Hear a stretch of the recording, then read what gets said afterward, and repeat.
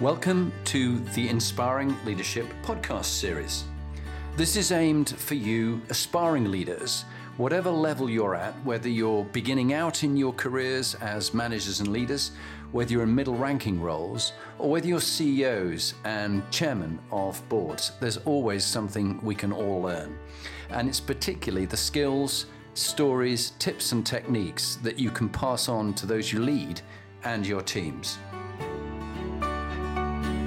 Hi there, I'm Yılmaz Erciyes, Chief Marketing Officer at Premier Foods, which is one of the main branded food businesses in the UK. It is also part of FTSE 250. I lead marketing, innovation, R&D, and consumer insights of the company. And it's my huge pleasure to welcome you to this series of Inspiring Leadership podcast with Jonathan Bowman-Perks. And I'm handing you over to Jonathan. Thank you very much indeed, Yılmaz. It's great to have you on the series. You and I met through the Marketing Academy, which is a great organization working with lots of CMOs and people in the marketing sphere. And it's a real pleasure to have you on this series. And particularly as we've done some coaching together, you and I, I found quite a bond with you. We've shared many stories about health, well-being, food, nutrition. And I think it would be very interesting for people to hear your story. I think you have a fascinating story. And also we can talk about these various topics. So firstly, tell us a bit more about what you do in that crucial marketing function within such an important FTSE 250 company like Premier Foods.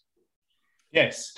As I've introduced, I'm the Chief Marketing Officer, Johnson, and I have this position since 2019. So my remit is I'm responsible, obviously, for marketing, but the product development, innovation, R&D function, consumer insight is part of my remit. And what we do is create. I mean, we have the pleasure to own some of nation's favorite brands in the UK. Yeah, give us a few. Mention a few of them. For example, our biggest brand is Mr. Kipling, which is a cake brand.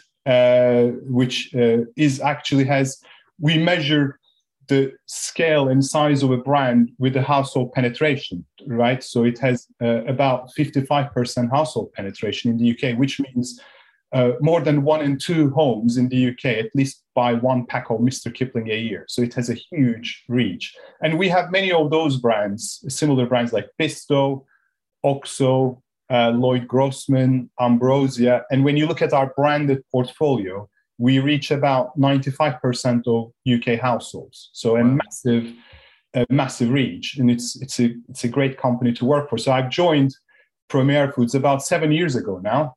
Wow. Yeah. As one of the leaders and leading one of the 5 main categories the company operates in. And in 2018, then I got promoted to become the marketing director for the UK business. And 2019, I've had my current role, which Fantastic. And you have a great, like we've discussed many times, have a great interest in leadership and developing to become the best leader you can be. But the man we see today as the leader you are, who shaped you and what life experiences do you have from a very early age? What were the people and what were the events that shaped you? Tell us a little bit about your sort of life story in perhaps about 5-10 minutes. Definitely. I mean, I was born in Turkey. So I was born and raised in Turkey. I consider myself one of those people who had the lucky ticket for the ovarian lottery and born into really nice family. And my mother actually has been a huge influence on me. So she's been actually the main breadwinner. And when I was growing up, this is going back to 40 years, right? And the equity, diversity, inclusion wasn't a big thing, especially not at all in a developing country like Turkey. But my mother was the main breadwinner. She was working. She was a working mom. And when I reflect back on my life story, actually, she's instilled some of my values that I still hold today. So she's been a huge influence. What was she doing, Yılmaz, in Turkey? And she's just retired actually 3 years ago, but she's been she was a a medical professor. She was working at the last part of her career in one of the biggest university hospitals in Turkey, in the northeastern part of Turkey. And she was heading up the intensive care unit, and she was a doctor who was a professor. So she had a brilliant career, but also she taught me a lot about integrity and doing the right thing. Yeah. And did father influence you in any particular way? What were his values that he instilled on you? Yes, I mean, probably I'm a really interesting combination of both. And he was an entrepreneur. He worked at the probably until he was early 50s, and when I was born, he was already early 40s. So, and then with my mom's job, and we had to travel around the country, he wasn't working. But that entrepreneurial spirit and wearing his heart on his sleeve is probably coming a little bit influencing me in my profile as well. Yeah, and so fascinating the influence of mother, because I relate to that when we've talked, and you shared your life story with me some weeks ago. My mother was very influenced, obviously, because my father's a fast jet pilot, was killed when I was 2.5. He was killed flying.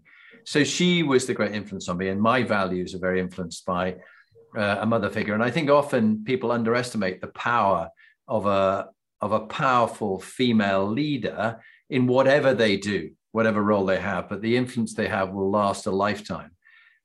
After that stage, how do we get to you being CMO at Premier Foods? What were a few of the key stepping stones and things that shaped you and you learned about leadership on the way? Yeah. I think, as I said, I grew up in Turkey, studied my university in Turkey, and I've done a year of stint in the US. But probably my first step into professional life was with Procter & Gamble. So I've done an internship. And interestingly, I always wanted to continue in the academia. I was never interested in industry per se. Because one of my other values are lifelong learning. And I'm coming from a family of teachers and academics, as I told about my mom, and it goes to my grandfather, my uncles, they're all in teaching. But I had an internship with Procter & Gamble because they were offering internships in Europe, in their technical center. I'd never been into Europe before. I've been into US. And they were actually paying really good salaries as well for their interns, which is not very usual. And I always had this dream of buying a Fender Stratocaster electric guitar, which was very pricey. I still remember it was more than $1,000, which was a huge sum for me. I said, you know what? I'll take this internship. I'll see a country I haven't seen. And also I'll make a bit more money than I can buy my electric guitar that I've been dreaming of for years. And then that's how I started. And did you buy the guitar? Did you buy the guitar? Of course, absolutely. I know you're still playing. You're still playing. Yes, I still play a little bit. And that is one of we have a piano, an acoustic guitar, a couple of other, the electric drum. But that electric guitar is one that the kids are not allowed to touch yet. So I have a 9 and a 7 years old. So that's still cherished. Well, that's really interesting. There's a lovely guy we had on, Larry English, who wrote a book, Office Optional. And in it, he's talked about the 1,200 people who work in his company, Centrix Consulting. And they come together about 2 or 3 times a year, bring their partners, fly into a place in America, and they also have a band. And the band comes together and plays on those events, but they never meet each other beforehand. I wonder if you could perhaps, for Premier Foods, set up a band and then it could play at one of your big events. How about that? With you on guitar or something? That's your challenge. Exactly. That's your challenge. Indeed, it's a good one. Yeah. Okay, that's great. And let's look at the highs and lows, because I mean, great experience, Procter & Gamble. Yes. And just like me getting into the British Army, it was a very difficult thing to get into. But once you were into it as an army officer, the training and development was superb. And I think it's the same at Procter & Gamble. Getting into Procter & Gamble, a lot of people want to, but very few get in. Yeah. What was, when you did it, what was the selection process like? And why did they choose you? Yeah, and as I said, I went through the internship, and there is the Procter and Gamble. One of the streams is via internship programs. So I was selected for an internship program. I started in Belgium, and I had a 3-month summer internship on actually working in engineering function in one of their manufacturing plants, and I just loved it. I mean, it was exactly as you said, the focus of the company on people development, leadership development, and also overall. I mean, there is one of the values of the P&G is the interest of the individual and the company are inseparable. Yeah, right? Which I thought it's very unusual. Yes. And one of the iconic CEOs of P&G many decades ago said, if you totally, completely take out everything the P&G owns and just leave the brands and the people, we will rebuild the entire company in 10 years. Wow. That's the type of motto and focus of the brands and the people that really resonated with me.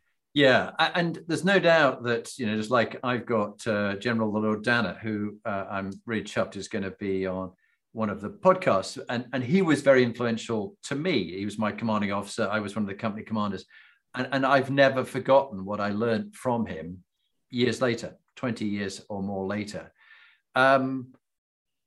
Did you take the good learning from Procter & Gamble, and have you been using that in Premier Foods for the way you lead your own people? Is there any couple of things you want to say about your own style that you still use, which were good values you learned from P&G?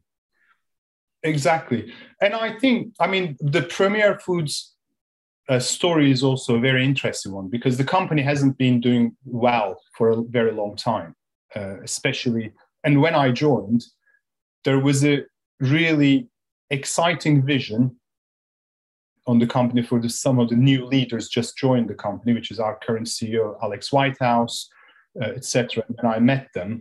But the vision was turn around the company based on brand building and innovation and having the right people and creating the right culture. That focus of P&G or brands and people, I've seen actually, although the Premier Foods when I joined was nowhere near that, there was that exciting vision, right? And that really attracted me. And as I said, I joined as one of the directors. And as we started turning around the company, this is exactly been by focusing on the brand building, innovating, and also putting in place the right culture by evolving the existing organization, but also by bringing new blood into the company.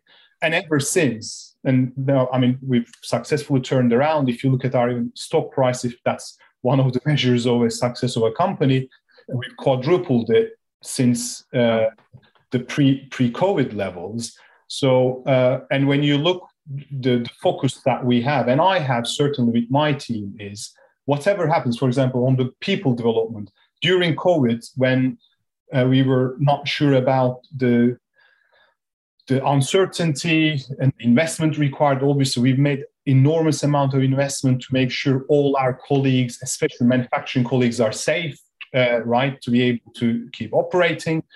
But those took a lot of investment. But on top, we continued our learning and development programs, our academies, right? Yeah, and I just want to bring up a point on that, Yilmaz. I'm really pleased you did that, because I was disappointed, and it would be unfair to name the companies, but there's a couple of sort of top branded FTSE companies and professional services, accounting and professional services firms where I was coaching in there. And when the pandemic started, they went, stop, whatever you're doing, coaching, development, stop right there. I said, but we just got a couple of sessions left. I'll do it for free. No, stop what you're doing. No more, bang. The door closed on development. And I just thought, this is so short term that at the moment of a crisis, they pulled the plug on developing their people. One of those people was really had been through a battering with a person that they'd, difficult circumstances they'd been in, put it that way, and needed this support. And they were not going to carry on with that. And I thought that's a really bad message. So the fact that Premier Foods did invest in people and their safety, I think is a great credit to you and to them. Let's go on to my next question, which is really linked to this. In your life, what have been the proudest moments or proudest moment and a most difficult dark moment professionally or personally? And what did you learn from each of those two imposters? Exactly. I think it's a good question, Jonathan. And if I'm honest, reflecting on especially what you've learned piece, interestingly, obviously I have many proud moments in my career, and it's always having to do with teams or people achieving some really big, exciting visions and goals. But if you ask me, when were the moments that I've learned the most? Interestingly, it turns out, actually, they are the more difficult moments, right? And I know if you look around, especially with the rise of entrepreneurism, there's a lot of talk about, you need to, failure is part of life. You need to dust yourself up and keep going. I think it's absolutely right. You shouldn't get stuck on failure. But I'd like to offer a different thought, because it's, at least for myself, yes, when I fail, I tend to not let that drag me down for long. But actually, the biggest learnings about myself, I recognize, has happened throughout those either failures, or I found myself in a place or an environment that didn't really suit me. And it really takes, yes, you need to dust yourself and move on. But I think you really need to explore, peel the layers of the onion, if you like, to really get to the nub of what's that key learning and how can I grow out of it. And usually I took two things, right? Either it becomes, look, I've discovered something about me that I want to work on and get to better self of me, or I've discovered something about me in conjunction with that environment I'm in, and I realize that's not the right environment for me, and I really need to pivot. Yeah, and I think that's a very insightful comment you make about what is the right environment for you and what's the wrong environment for you. And when things work out, that you take personal ownership. It was you that did it. You can't blame it on someone else, on the environment. But what did you learn, and how can you improve yourself? And looking back again with the aspect of learning, to the younger Yilmaz, when you were just starting out, knowing what you know now at the age of 43, if you went back and met the 16-year-old version of you, or anybody who's quite young, what would you say are like the most important things from your perspective that worked for you, and the things that you just shouldn't worry about? I think what I would say to myself, especially starting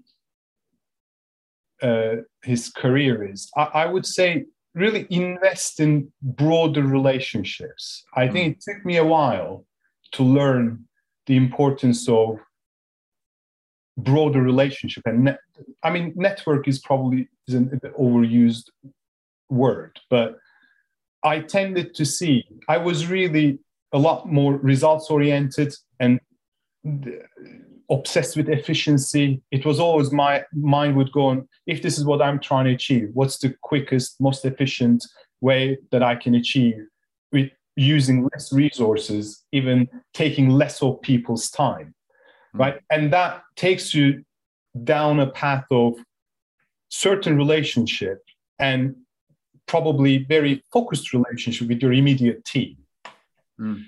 However, I think if I was doing all over again, probably I would, from a relationship building point of view, broaden my horizon a lot more. Probably that's one top tip I would keep.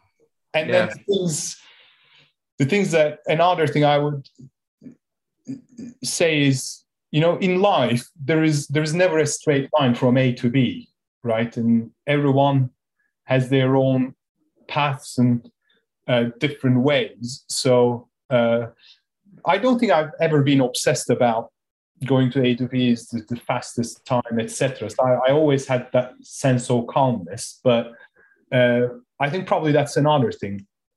Yeah, so. I think it's really good, and that getting from A to B in the way that works for you. And I still remember Colin Powell's book, and I think he called it "It Worked for Me." And that just because it works for you doesn't mean it works for someone else. And that there's that old Christian saying, which is that treat your neighbor as yourself. Well, actually, no, treat your neighbor as your neighbor wants to be treated, and not as you'd like to be treated. Got to find out what works for them.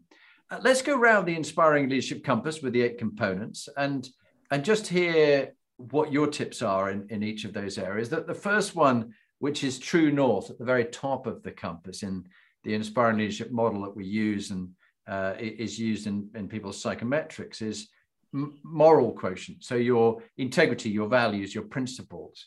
Mm-hmm. With a strong mother like you had, who really was a role model and a trendsetter and breaking the mold, what would you say are your top 3 principles and values that you still live by that were perhaps shaped from those days? Yeah, I think I have 3 core values that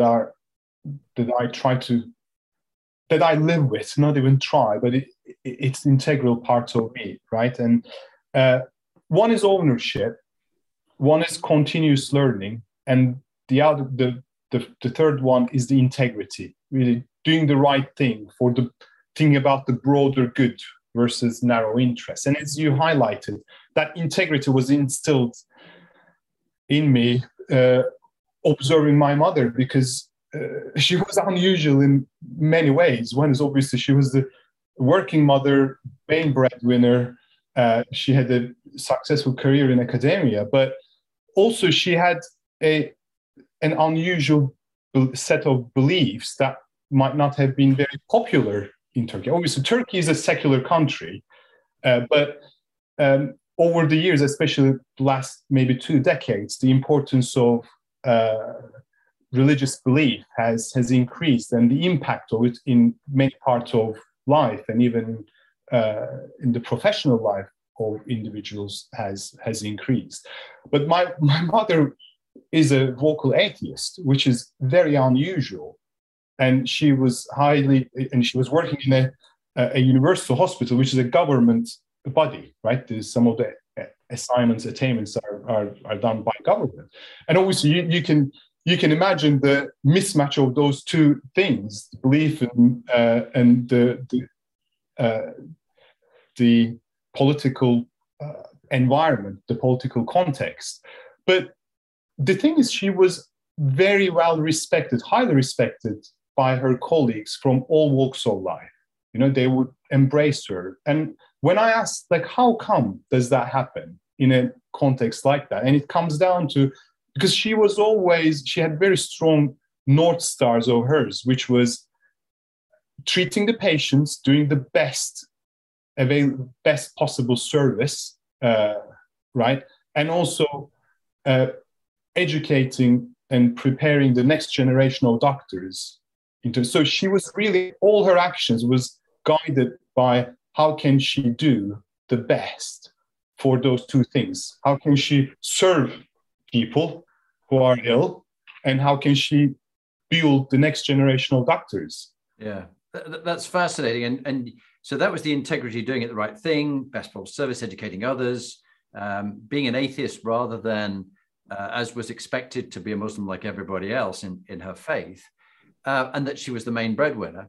And then you also mentioned ownership and continuous learning. Continuous learning is something you and I have talked a lot about, but ownership is very interesting. Jeff Nischwitz, another friend of mine who's been on the podcast, he talked about, he was disappointed to see a CEO who was being called out for some emails which had been, I think, stolen from her, in which she was horrible to a member of her staff. And she said, that wasn't me. You know, I'm sorry and I apologize, but that wasn't me.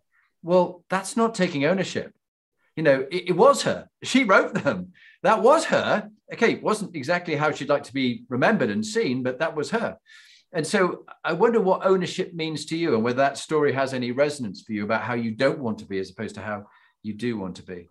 Yeah, no, absolutely. And I think it's interesting. We talked about how some adverse situations help me understand myself at my biggest learnings. And it's interesting that ownership crystallized in my mind as one of my values, maybe about 3-4 years ago. And and I was reflecting on my career because, as you said, I mean, so far I've worked on only 2 companies, about 13, 14 years in P&G, Procter & Gamble, and Premier Foods. And they are very different companies from a scale, complexity. And in P&G, when I reflect on my career, there were times when I was on my A game, right? I was literally on my A game. I mean, I had a really good career. I was good, rated all the time. But there were times that I was on my A game. There were times where I was good, but I knew that I wasn't giving my best. And when I tried to decode those 2 things, interestingly, it turns out when I was on my A game, I was in teams and groups or businesses with very high growth, less matrix, very entrepreneur, very agile. Right? For example, my home care, what is called home care, and if you look at my career, I had the fortune of introducing some of the brands in new categories. Like, for example, Febreze. I love Febreze. Exactly. I mean, it's a brilliant brand, wonderful product, superior product. At the heart of it lies a really technological advantage that delights consumers. And my first brand manager job was take that lovely brand in Europe from being just fabric spray, a very limited use, and make it an air freshener brand, which was a category more than the size of $1 billion in Europe. Right? It's in my room now. I'm one of one of those users. Exactly. And when I reflect on that, it was a exciting vision, very bold vision against some very tough competitive benchmark. But my job was lead the team to establish Febreze in the air fresheners category. And interestingly, I moved the business from 50 million pounds revenue to almost $500 million revenue in 3.5 years. And the experience, the excitement during that time, that feeling of ownership, not having that matrix organization at the back to deal with, it really drove out my best performance.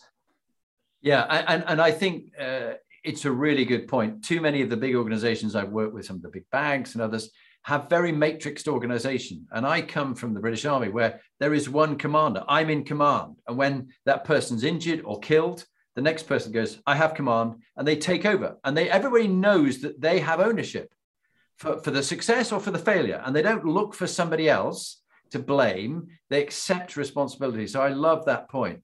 Let's go from that from MQ onto PQ, the second of the one, which is about why you do what you do, your dharma, your vocation, your calling. What gives your life meaning and purpose? What comes up in tips about this? Yeah, I think, you wouldn't be surprised when I describe you what really drives me, that big vision, big goal to go after. And therefore, really, if I condense my purpose, what really drives me is really inspiring, enriching growth stories, right? In people's, in businesses, in teams that are really worth telling your grandchildren about. When you get to that 80 years of age, if we all have the fortune to get there, when you reflect back, a lot of the detail really fizzles out, and some really meaningful big growth stories are left. Yeah. Either growing people, growing businesses. When you're doing, I've talked about the Febreze, right? It was 15 years ago. I was leading a small team of 4, and we're still in touch with them, right? We have a WhatsApp group. It is because that time was magical, that explosive growth. We have many experiences of that now. We're building in Premier Foods, going into new categories and achieving really disproportionate growth. And that's the growth is really drives me, and the growth in people, growth in businesses. And that's really my main purpose, and that's what motivates me. Yeah, and I love that story. And I've just been back to a reunion of my cadets at Sandhurst, who I was an instructor to them 31 years ago. and we went to Old College, and it was a lovely dinner. We were all there in black tie. It was really special to see what people have done with their lives and where they've gone. And everybody has a story to tell, and everybody has something. And I look back at some of the proudest moments, and they're when I've been part of something which is really successful and about growth and development of people, like developing leaders of the future. Thank you for that. Now on to another topic, which is a favorite for you and I, Health Quotient, HQ. You introduced me to, I'm wearing this ring, this Oura ring. You introduced me to that, and you've been using one for 3 years. Tell us about the Oura ring and how you've used it to have that calmness and balance and include fitness in your life. Yeah. I mean, as I said, the Oura ring, probably the quickest way to summarize, it's a Fitbit. It's not a watch, because I love wearing my other watch, which is another meaning for me, which we got with my wife when we got engaged, etc. So we have each other's name on it. So it's not a watch, but a ring. You know, that's the thing. And the reason, I mean, health, as you and I talk endlessly, right? And it's interesting. The more I said I do a lot of reflection about the adverse moments, and I try to understand, why did I find myself in those situations, right? And many times I realized is when I didn't have that inner calmness, and I really I react from that stimulus to reaction. There was a very sudden reaction. And that's the thing I started to realize. And I said, okay, how can I get myself, whatever is happening around, how can I get myself to that inner calmness, that I can be fully present and I can choose how I react to any situation. It could be having a conversation with an individual, in a business situation. And it really came down to when my health is, when my energy is at the right level and I'm fully present in a moment, that's when I'm at my best self as a leader. And that's why I'm able to serve much better to my teams. And that's how I got into that journey of Oura Ring and really try to analyze what drives that. Yeah, that's really good. And of course, you'll by all that, your energy and your calmness, managing your emotions, because we can't control them, we have to better manage them. It links beautifully the mental and the physical health and well-being. They're all intertwined. So have you found during the pandemic that you're able to look after your own mental health and also look after the mental health of the people that you lead in your department within Premier Foods? Yeah, I think you're absolutely right. And not everyone experiences this pandemic in the same way. Now, I consider myself as one of the lucky ones because I have a family, I have 3 kids, and one of the positive sides of this has been, rather than spend 2 hours a day on commute, I could spend that time on my exercise and also some extra time with my family. However, as I said, the pandemic hasn't been experienced the same by many people. And that's where we put a lot of effort and attention on constant communication, trying to think about the well-being of our colleagues. Obviously, everybody was working from home, but for some individuals who wasn't able to do, we've created the right environment in the office with the proper social distancing, isolation, etc., that they could still have a very well-balanced life. But as you said, that interaction of physical and mental well-being is enormous. And I've really realized that more and more over the past couple of years, as I said, as I've been reflecting on what are the times that I haven't been by my best self. And it always comes down to, you know what, maybe I haven't looked after my physical well-being. So since the pandemic now, I'm exercising at least 5 times a week, every morning. My sleep is, I'm pretty religious about it, at least 7 hours, most of the days 8 hours of sleep. And all that things has been a big change. It actually helped me during pandemic, I was able to do even more than pre. I think it's very interesting. In my own battle with occasional mental health challenges, I know that I got myself out of the biggest dip ever through health, fitness, and well-being, just like you've done. And I'm going to stick with it now because I know it leads to good mental health as well as good physical health. Thank you for that. Let's go on from health to EQ, emotional and social intelligence. I found you very easy to build rapport. And when our mutual friend, Catherine Tulpa, put the two of us together, she matched the two of us. She thought we'd be a good team, me as your coach and you as the senior executive with a lot of great potential. She knew we'd just get on well because you have good emotional and social intelligence. What would be a tip that you've learned over the years you pass on to others that you've picked up on the way and you found it served you well authentically for how you get on with other people? Yeah, I think probably me living in very different cultures and very different environments really helped, right? So as I said, I was born in Turkey and grew up there, lived about a year in the US, 2.5 years in Belgium, about 6 years in Switzerland, and now I've been in the UK for more than 10 years. So it really experiencing different cultures and how what are those norms helps you broaden your horizon. That's why I'm also very passionate about diversity and inclusion. And if you look at Premier Foods, it's a very different company now than it was 7 years ago when I joined. Probably when I joined, there will be non-British colleagues would be less than the number of two hands. You see what I mean? So I think having exposed to different cultures and different styles helped me.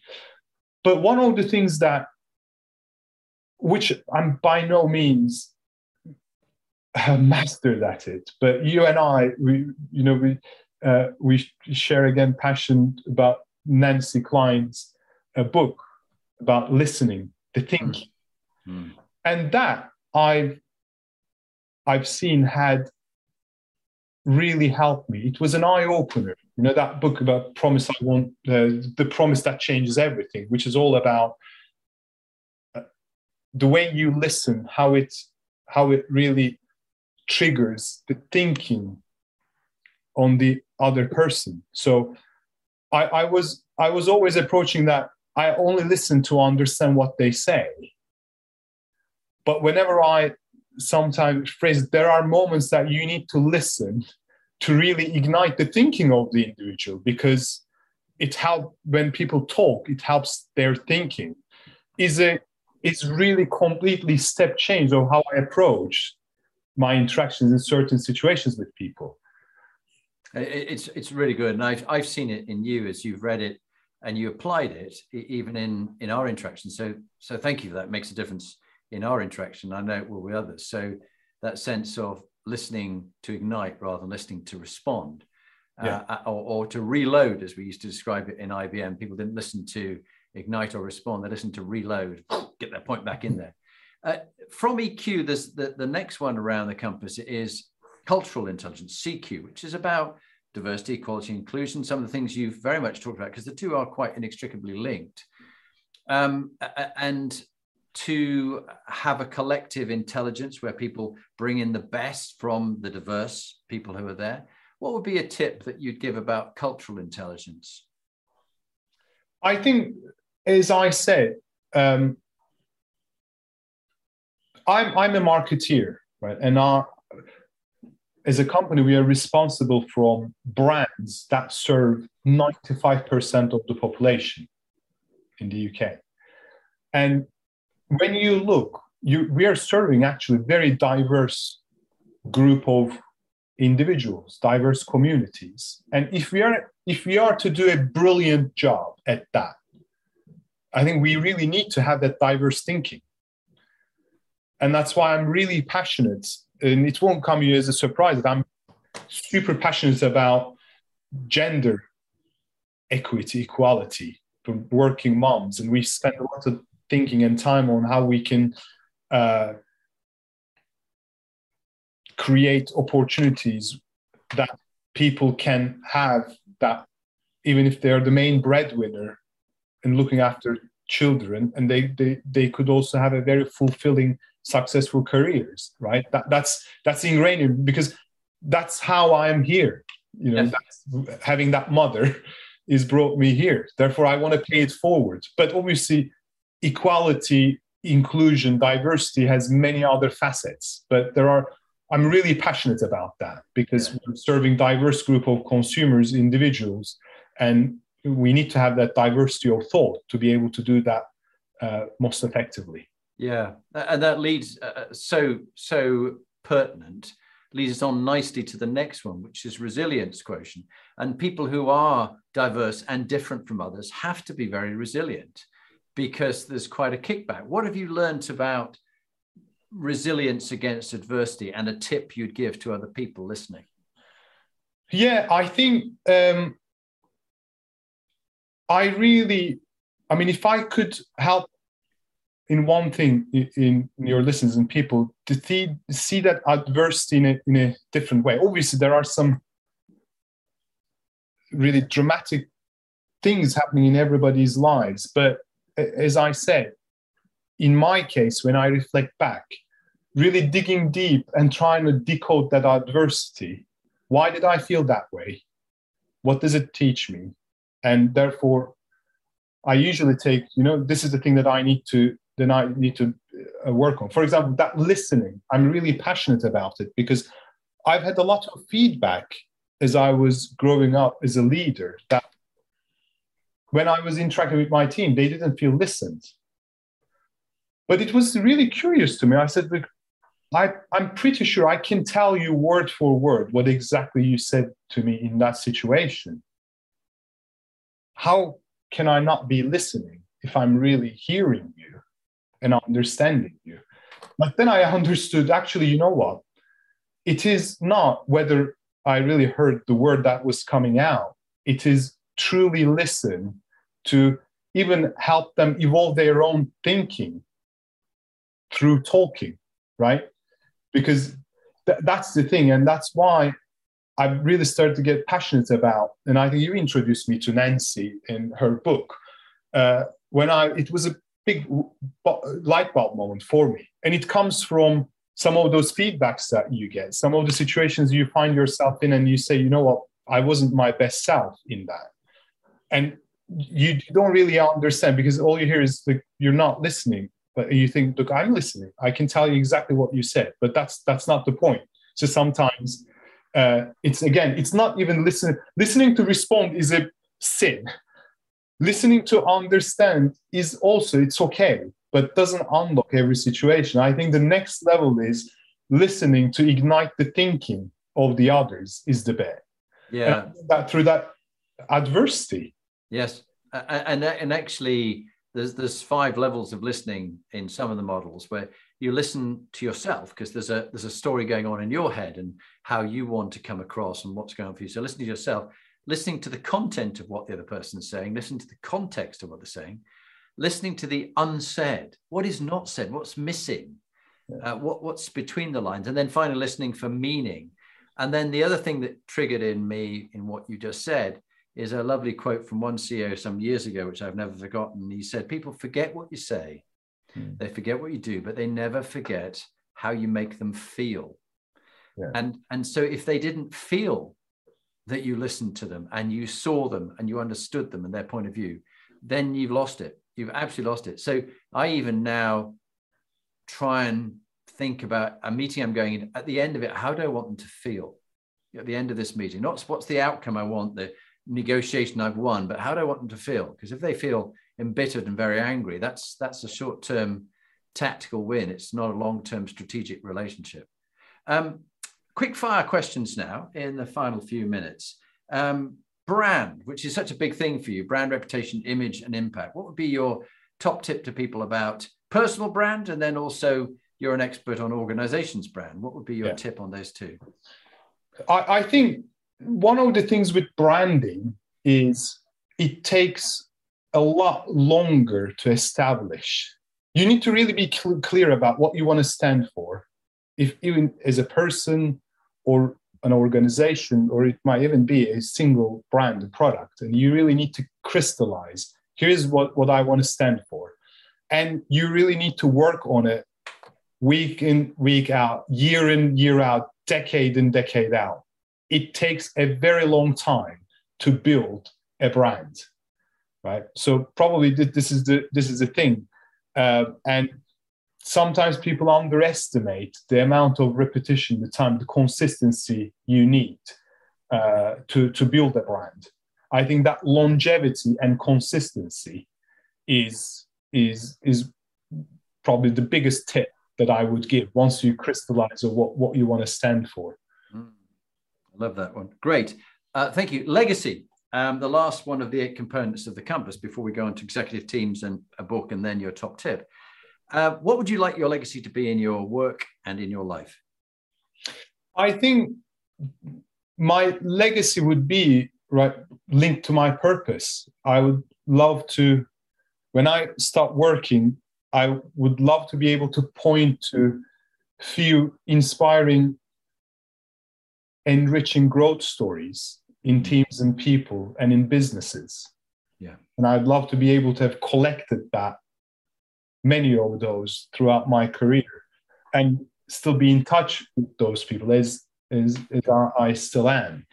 So that would be a brilliant legacy. And even from a personal point of view, I'm a father of 3, that when I engage with my kids, that creating those moments of growth where they either discover, because they are 9, 7, and just over a year old. So they're still in that wonderful period where everything is new, everything is exciting, and everything is a learning opportunity, a discovery and growth opportunity.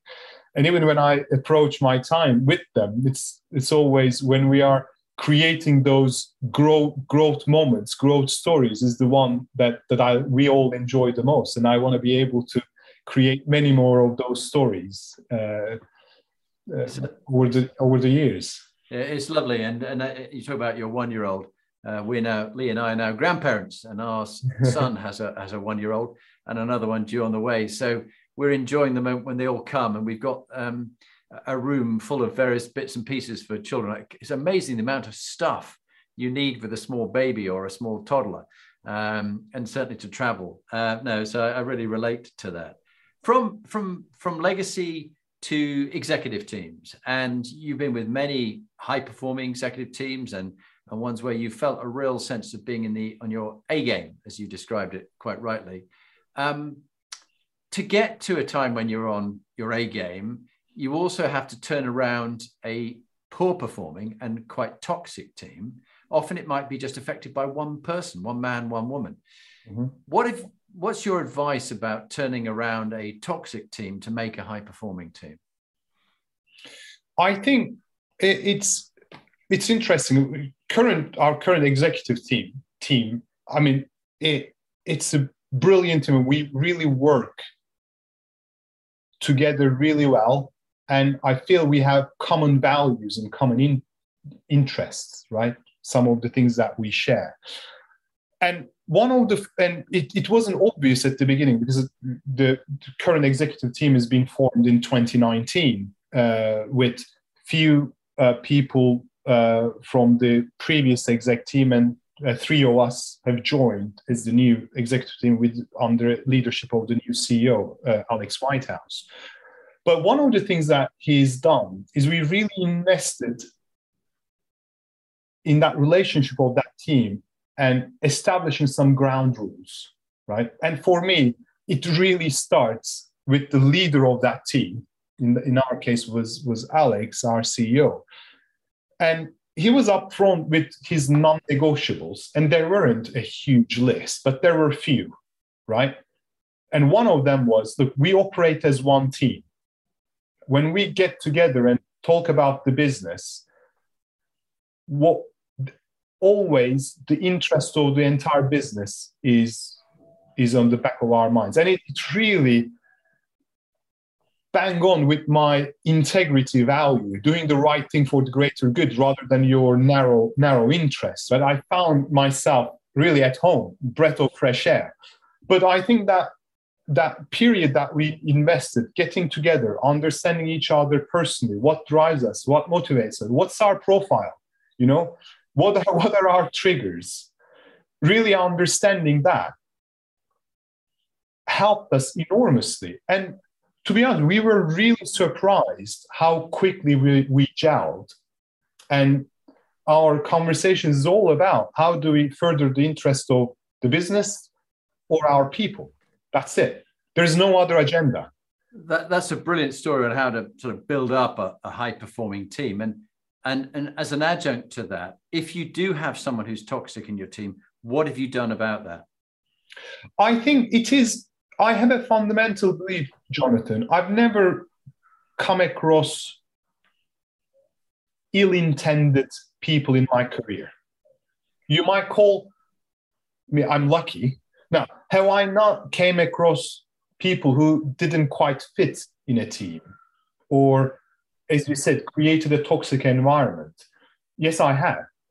But when you dig down, even in my teams that I was leading, when you dig down, I think it all comes down to, if it's not some small things that they were pissed off and you talking make it good, but if it's really structural thing that's persisting, in my experience, it all came down to the mismatch of that individual of the environment. And once you decode that and help them see it, and I've seen many people who've been labeled as toxic in one team, one environment, they go off onto a completely different culture, completely different setting, and they get onto their A game. They become highly respected, very high performing, very valued. And that's why now I believe it's really that's an issue or a mismatch. That individual finds himself or herself in a situation where it doesn't play to their strength. And maybe they haven't been able to see that through. And my role as a leader has always been, how do you understand that? How do you coach them, guide them to see it? Right? Yeah. And I've had many examples there. I had marketers. I mean, the marketing roles in Premier Foods is really general management roles, end to end. It's not specialist comms. There are young leaders would come in. They might have a passion on, let's say, communications part of marketing, and they find themselves in an environment, in a job that 15% of what you do is that. Obviously, you're not going to be happy, right? And obviously, you're not going to be happy, and it's going to reflect. It's going to be thought as toxic. And how do you find that? Open that individual mind up, and then guide them through a place where they can add value and be valued, and that toxicity suddenly disappears. That's beautifully put, and it's quite a different take on what others have said, and I like it. And it does fit with really understanding people, what drives and motivates them. And as you say, it's the round peg in the round hole. Is it the right fit? And if it's not, let's find somewhere where you're happy. Yeah. And if you've got a big enough organization, you can move people around, not to get rid of a problem, but find somewhere where they can add real value. It's really good. Last few minutes, let's hear you've got 3 books that you particularly like. Would you mention your 3 books and the authors? And then we'll go on to your top tips. So your 3 books.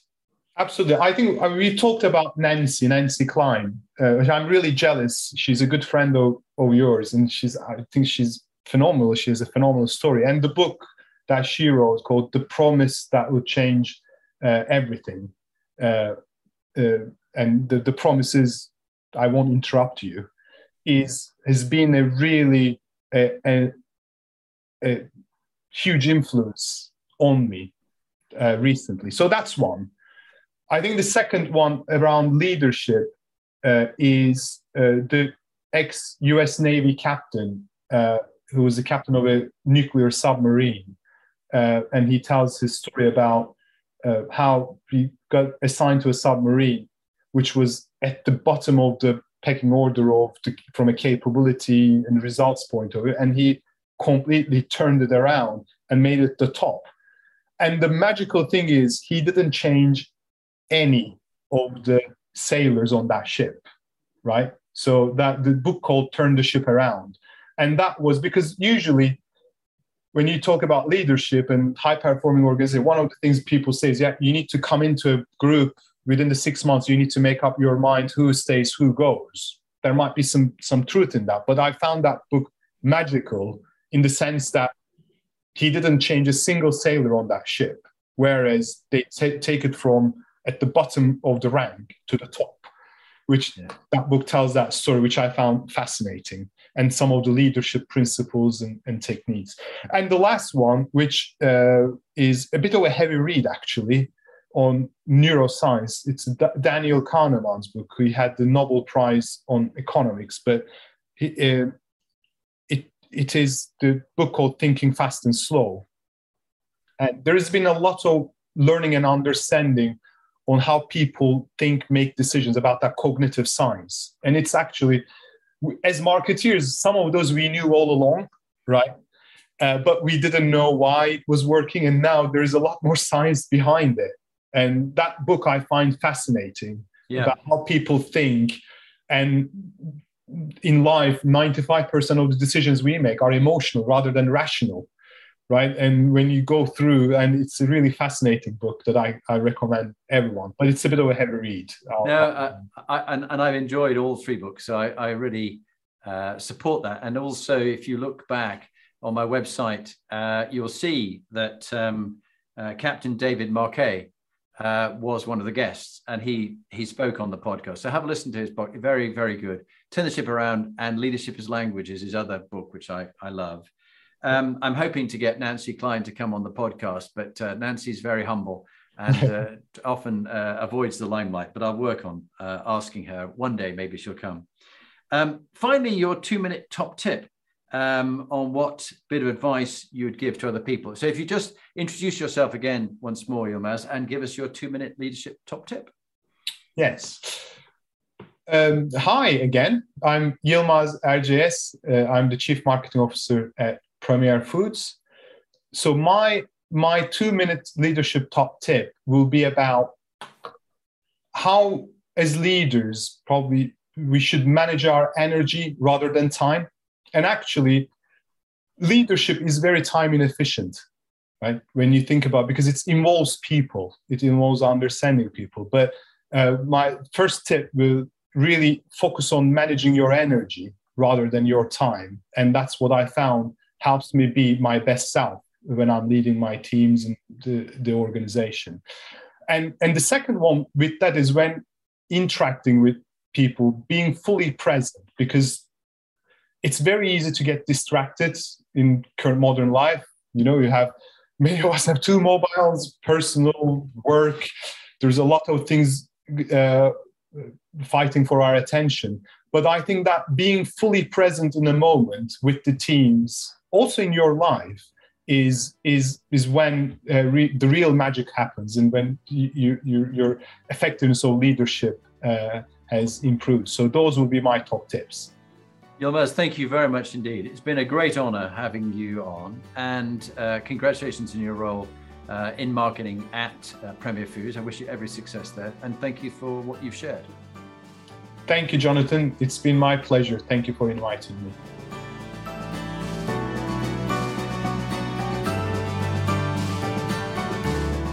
So now you've heard from one of the inspiring leaders that I've interviewed. What are you going to do next? If you want to get some more free material, go to my website, jonathanperks.com, or follow me on LinkedIn, Jonathan Bowman Perks. And there you can get access to my books, Inspiring Leadership and Top Tips for Inspiring Leaders. But if you want to actually do something about being a leader and constantly improving your game, raising your performance, get in touch with me about coaching you or one of your team that you want to raise the game for them. It's got to be people who want to be good to great, not people who you're trying to fire. And if you're looking for a motivational speaker, get in touch. Or if you want me to work with your team coach, I would be delighted to help you.